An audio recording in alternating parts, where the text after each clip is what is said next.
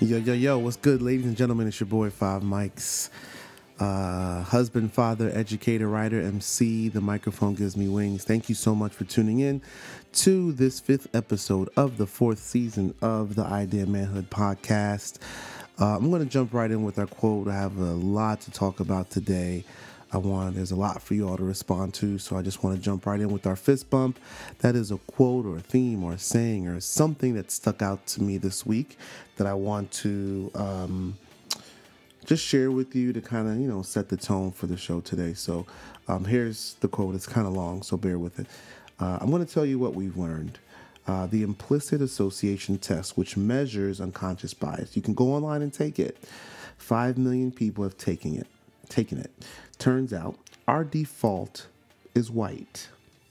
We like white people. We prefer white. What do I mean by that? Well, when people are shown images of black and white men, we are more quickly able to associate the white person with the positive word than when we are trying to associate positive with the black face, and vice versa. When we see a black face, it is easier for us to connect black with negative than it is white with negative. 70% of white people taking the test prefer white. 50% of black people taking the test prefer white. You see, we were all outside when the contamination came down. This quote is from Verna Myers. She has a pretty amazing TED Talk. The TED Talk is actually entitled, I should know this off the top of my head, and I don't. The TED Talk is entitled How to Overcome Our Biases, Walk Boldly Towards Them, right? And so Verna Myers is an inclusion strategist, a cultural innovator. She was just recently named the Vice President of Inclusion Strategy at Netflix, a black woman. She's a thought leader and social commentator. She's known for her talks and keynotes. I've used Verna Myers' clip, and we use it at our job a lot, mainly for a lot of different things. But the last line of that quote really stands out to me when she says, "You see, we were all outside when the contamination came down." This racism, this sexism, this homophobia, this ableism, all of these isms are contaminations. What is contaminations? Poison. It kills us, literally and figuratively, right? So I like to think of racism as a poison, right? Hatred is a poison that contaminates not only the people that are on the receiving end of it, but the people that are dishing it out and the people that are just there. You know what I'm saying? Like the people that are just in the room. We are all contaminated. We were all outside, unprotected, no shields, no gas masks, no filters. We were all outside when the contamination came down. With the news of today, with the hate crime for Jussie Smollet, the African American gay actor, I list these identities because these were the reasons why he was attacked today or yesterday in Chicago. Folks, I don't know, wearing MAGA hats and screaming all sorts of stuff, attacked him physically, put a noose around his neck, threw bleach on him. Like, yo, what the hell, right? In 2019, that contamination that we talked about in that quote almost killed him, right? And everybody around him that saw that, all of us that read that story become contaminated by that hate. And so it's heavy on my mind. My demeanor is a little bit somber today, being really reflective and thinking about how my voice as a straight black man can be, ally is a little bit too. I don't even like the word ally anymore. When I think of the ally, I think of like, I don't know, a silent ally, like France. No, don't shade the French people, but they're just there. If we call on them, they'll be there, right? If we call on England, like they'll be there. They're our allies. Spain, like all that, right? But I feel like in these situations, we need more than allies. Like we need, I don't know, we need somebody to step in before shit gets crazy. You know what I'm saying?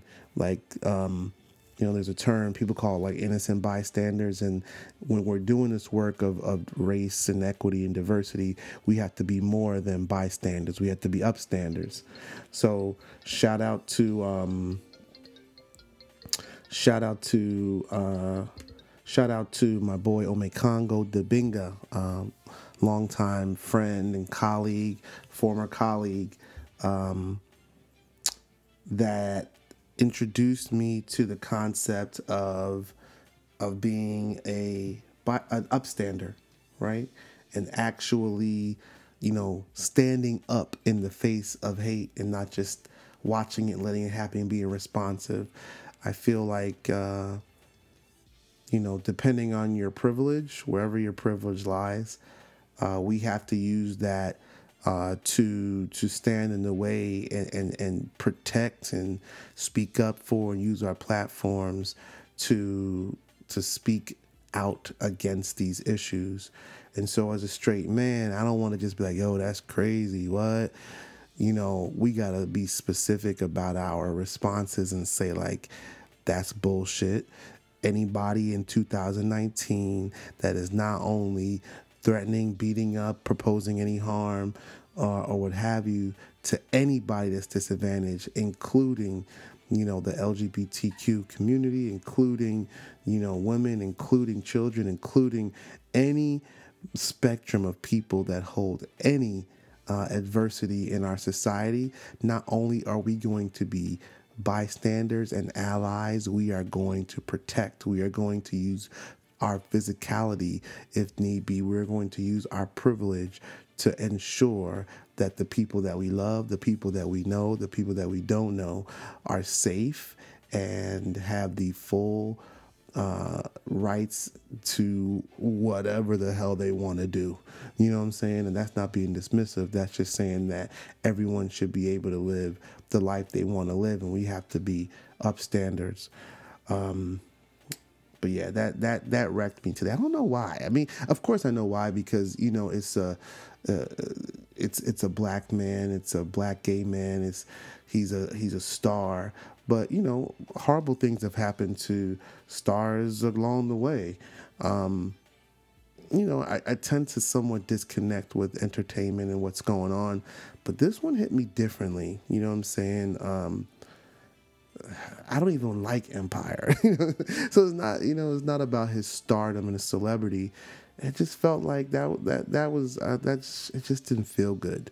It felt, even though he's just as distant as other celebrities, to us in our individual lives, it just felt like, I don't know, it just felt so yuck, so disgusting, and it made me mad. It left a feeling in my stomach, in the pit of my stomach, that's like, nah, we can't do this. Like, we can't continue to move on.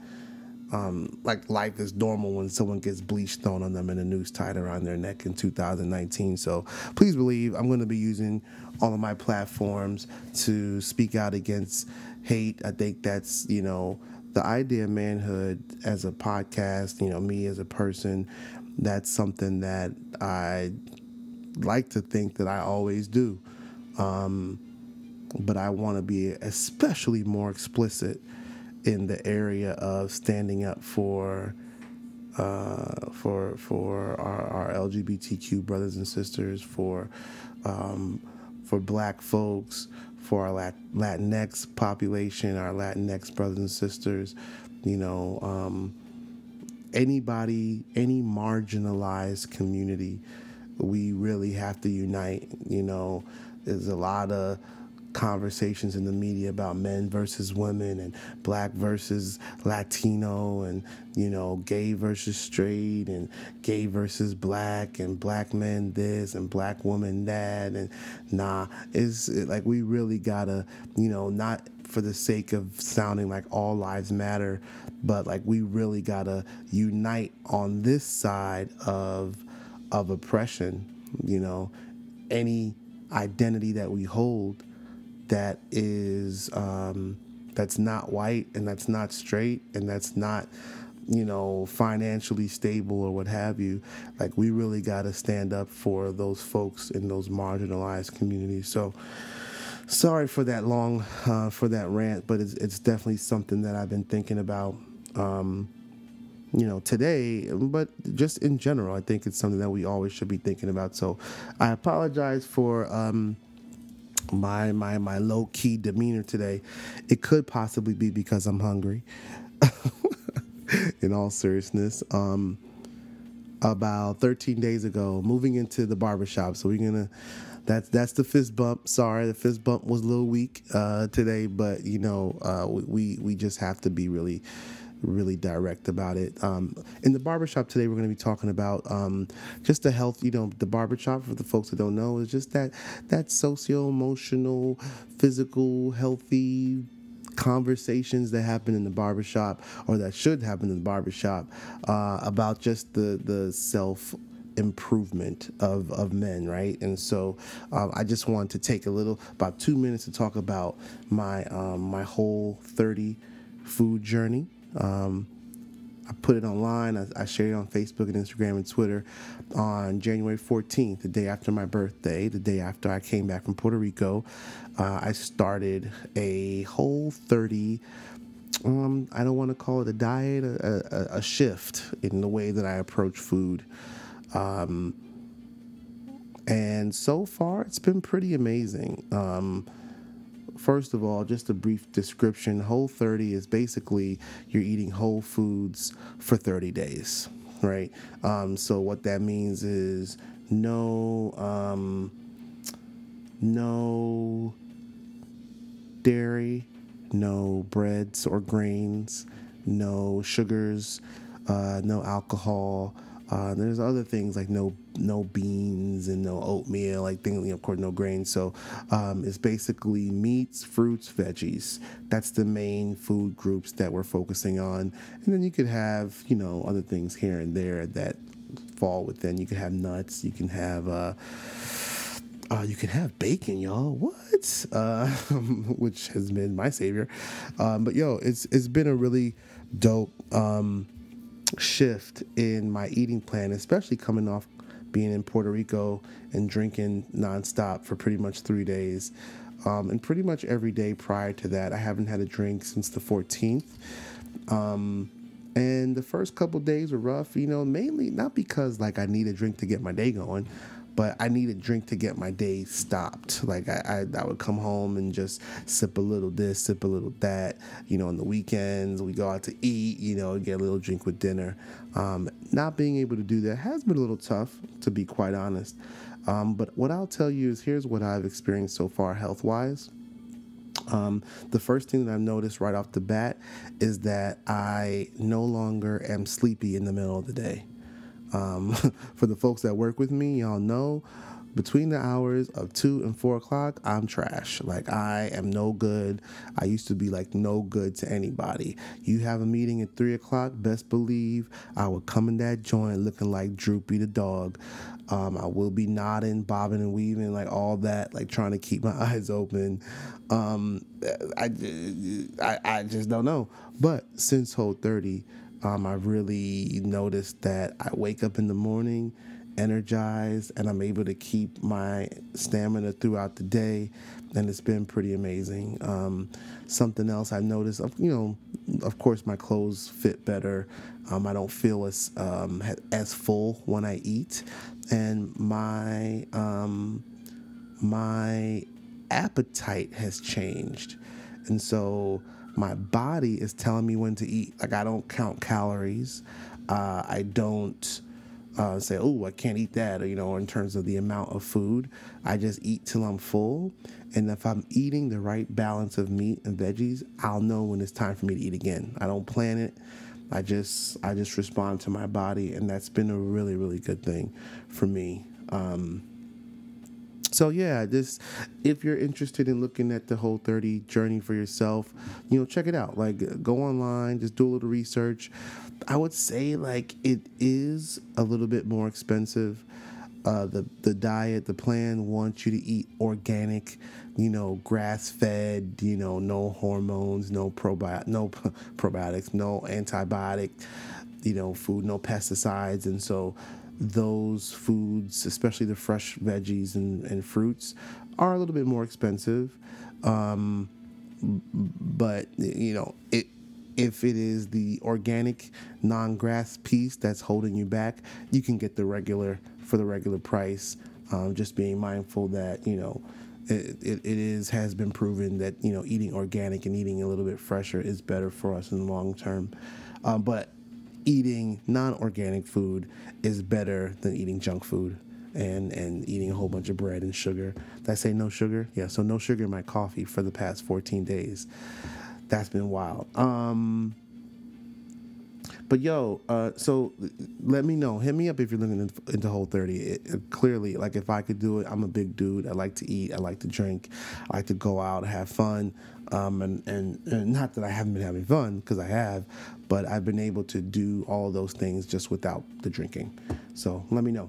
Moving into Mr. Logan's Corner. Mr. Logan's Corner is the music portion of the podcast. And I got to say, it's January 29th. And there's very little music right now. Like, where the album's at? Like, what's going on? First quarter. There's nothing that's come out recently that's really inspired me, that I even feel like, oh, I need to tell folks about this. The only thing that's even standing out to me right now is J. Cole's Middle Child single that came out last week. J. Cole released this whole rollout of, he's going to flame MCs and he's not playing, he's writing names down. And he released a pretty decent single. But I will say that after listening to it one or two times, there's really not much, re-listening value to it. It's kind of regular. It's just a nice song. It's cool. But that's really what music has been at the top of the year. It's been cool. Like, oh, okay, cool. No albums are really sticking out to me. When I go through the list of Tidal and iTunes of albums this year, there's nobody for me. I see Future. I see 21 Savage, I think, released at the beginning of the year. It's pretty good. I think I talked about it earlier. It's a pretty good album. But there's no other. Where are the big names? We're all waiting for Rihanna. We're all waiting for Beyonce. We heard. I'm waiting for Kanye. Y'all don't have to wait for him. Y'all can go ahead and sit in the corner. I'm waiting for a Kanye album. I'm waiting for a Big Sean album. I heard 2 Chainz is coming out. So there should be some new music coming soon. I'm waiting for that big first album of 2019. I think 2018 ended so crazy with Travis Scott, with like some really huge albums at the end of the year. From the summer to the end of the year, there was some crazy albums, and it's been dry. So, it's interesting because I have a segment that I want to introduce that I haven't had the chance to talk about yet on the podcast. And the segment is called I Hate the PTA, and the segment is really about how men can be more involved in schools, in education. So whether or not you have kids, just maybe in your community. But I will say that I don't want to talk about that yet. I don't want to talk about that yet because I feel like to start that segment, I need to give a backdrop of my educational background, just so you know kind of where my head is, why I might be leaning towards a certain side for whatever topic we're talking about. So I will I'll get to the PTA soon, promise. But the main episode, the roti. Remember, the roti is the main segment, where we talk about all other things, the meat and potatoes of this show, right? Where we get down and dirty on the things there, right? So the title and kind of what the main focus of this episode that I really want to spend a little time on is appreciative inquiry, right? Appreciative thinking, and focusing on the things that are working. Now, when I planned this topic, I didn't think that my first news story that I would read when I turned on my phone this morning would be a black gay man getting bleach thrown on him and a noose hanging around his neck and people screaming out, "This is MAGA country." I didn't think that was going to be the first story, and so it's hard to hear something like that and then move into an appreciative, like, oh, here are the things I appreciate. So in full transparency, my head right now is not in an appreciative place. And that's real life. So I thought about like, I'm going to talk about appreciation the other day. I'm going to talk about it, because I'm not in an appreciative place. But I think it's real and it's authentic for me to approach it anyway, because this is life, and I don't mean that to diminish any of the atrocities that have happened today or recently. I'm saying that as men, as people in general, we're going to be faced with ridiculousness. We're going to be faced with hate. We're going to be faced with people that don't like us, people that want to harm us every day. Those things don't go away, especially if you're someone that's marginalized on any level. So how do we, in this day and time where there's so much negative news, where we have access to so much negative news, how do we take time to focus on the things that are working in our lives? The concept of appreciative inquiry is actually a model that I picked up. Of course, I didn't make it up. That I picked up while I was doing some OD work, organizational development work, when I worked at the University of Maryland.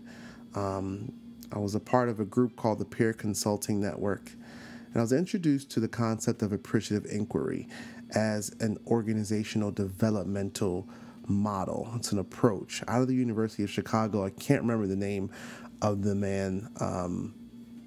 Wow, should know that. That's why this show sucks. I can't remember the name of the man that coined the term. But if you Google appreciative inquiry, you see it. It's not my model at all. But basically, it is a model when looking at organizations, right, where we focus on,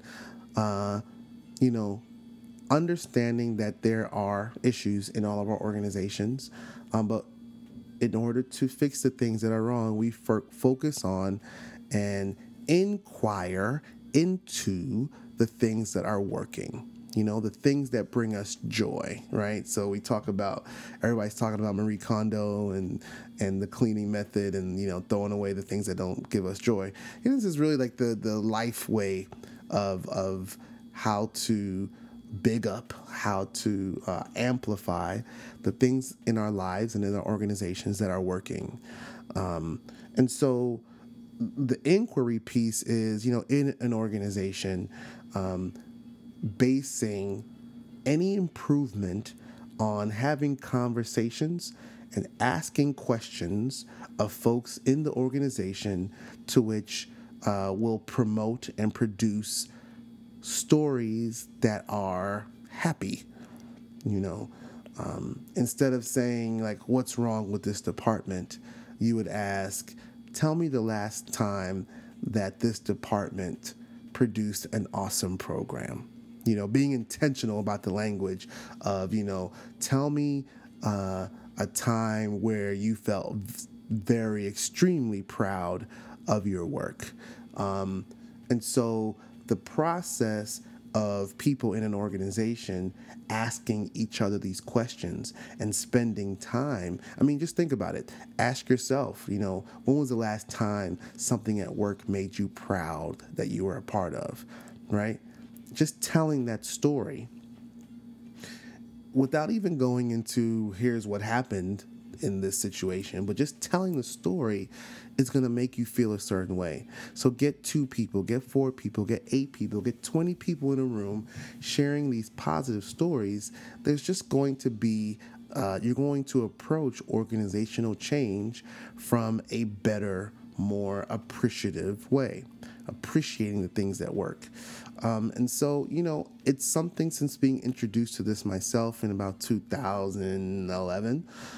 It's a way that I really try to incorporate this into my daily life.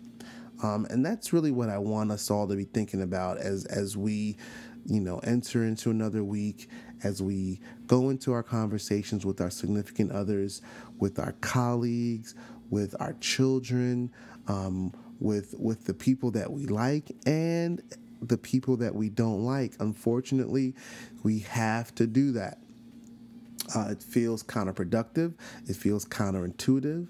But focusing on the things that are working in different aspects of our lives will make us appreciate those good times. And will ideally, by osmosis or intentionality, will begin for us to change and to shift the things that aren't working. Right. Of course, that requires coaching, and that requires, maybe a little bit more professional help, or some more intentionality. But really, what it is by focusing on the things that are working, we will fix the things that aren't. And so, my charge to you. And that's something that I want every episode of the Idea Manhood to leave you with is my charge to you is over the next week, a week might be too hard, over the next 48 hours, take the time in your life right now, the areas that are challenging. So let's say you hate your job, or let's say, you're in a relationship that you're not really happy in, or you have a cousin that you're not speaking to, or a family member, what have you. Try your best to ask yourself questions that will allow you to reflect on something positive within that relationship, right? So if it's at work, when was the last time I was happy at this job that I hate right now? What was it about that situation that made me happy? What did I do to contribute to my own happiness? Back when I was happy at this job, who was involved? How many people were there? What role did my supervisor play in my most amazing moment in this organization? Same thing with relationships. Same thing. You know what I find that this really has been most impactful to me is as a parent, as a dad. Those moments where it feels like the kids are beating you up. Of course, not physically, but just mentally, whether it's, just speaking about my kids, constant talking or just a lot of noise as dads. We don't like a whole lot. Everybody's talking to us at one time. We're like, trying to figure it out. But like in those moments or shortly thereafter those moments, like really we take for granted the appreciation that we have for our children. And sometimes it takes like, when was the last time that I was really proud of this kid? What did they do that made me, proud? How did I contribute to that moment? How did they contribute? How can we replicate? That's the piece there that I haven't mentioned yet with 5 minutes to go. Like, what's the piece that can be replicated in other areas of this parenting relationship, this job, this friendship, right? So yes, that's what I leave you with today. Thank you everyone for tuning in. I think I have something special coming up where I can talk a little bit more about some of the issues that are happening in our culture today with another colleague and friend. I'm not going to spill the beans here, but I'm thinking we have something really special coming up with one of my fraternity brothers from JMU. We've planned and been talking about working together for a long time, and we might have something cooking up. So if that does happen, please check the website. Of course, I'm going to put it out on absolutely every social media platform so you all can hear. I think it's going to be really special. So thank you so much for tuning in. This is the Idea Manhood podcast. Peace out.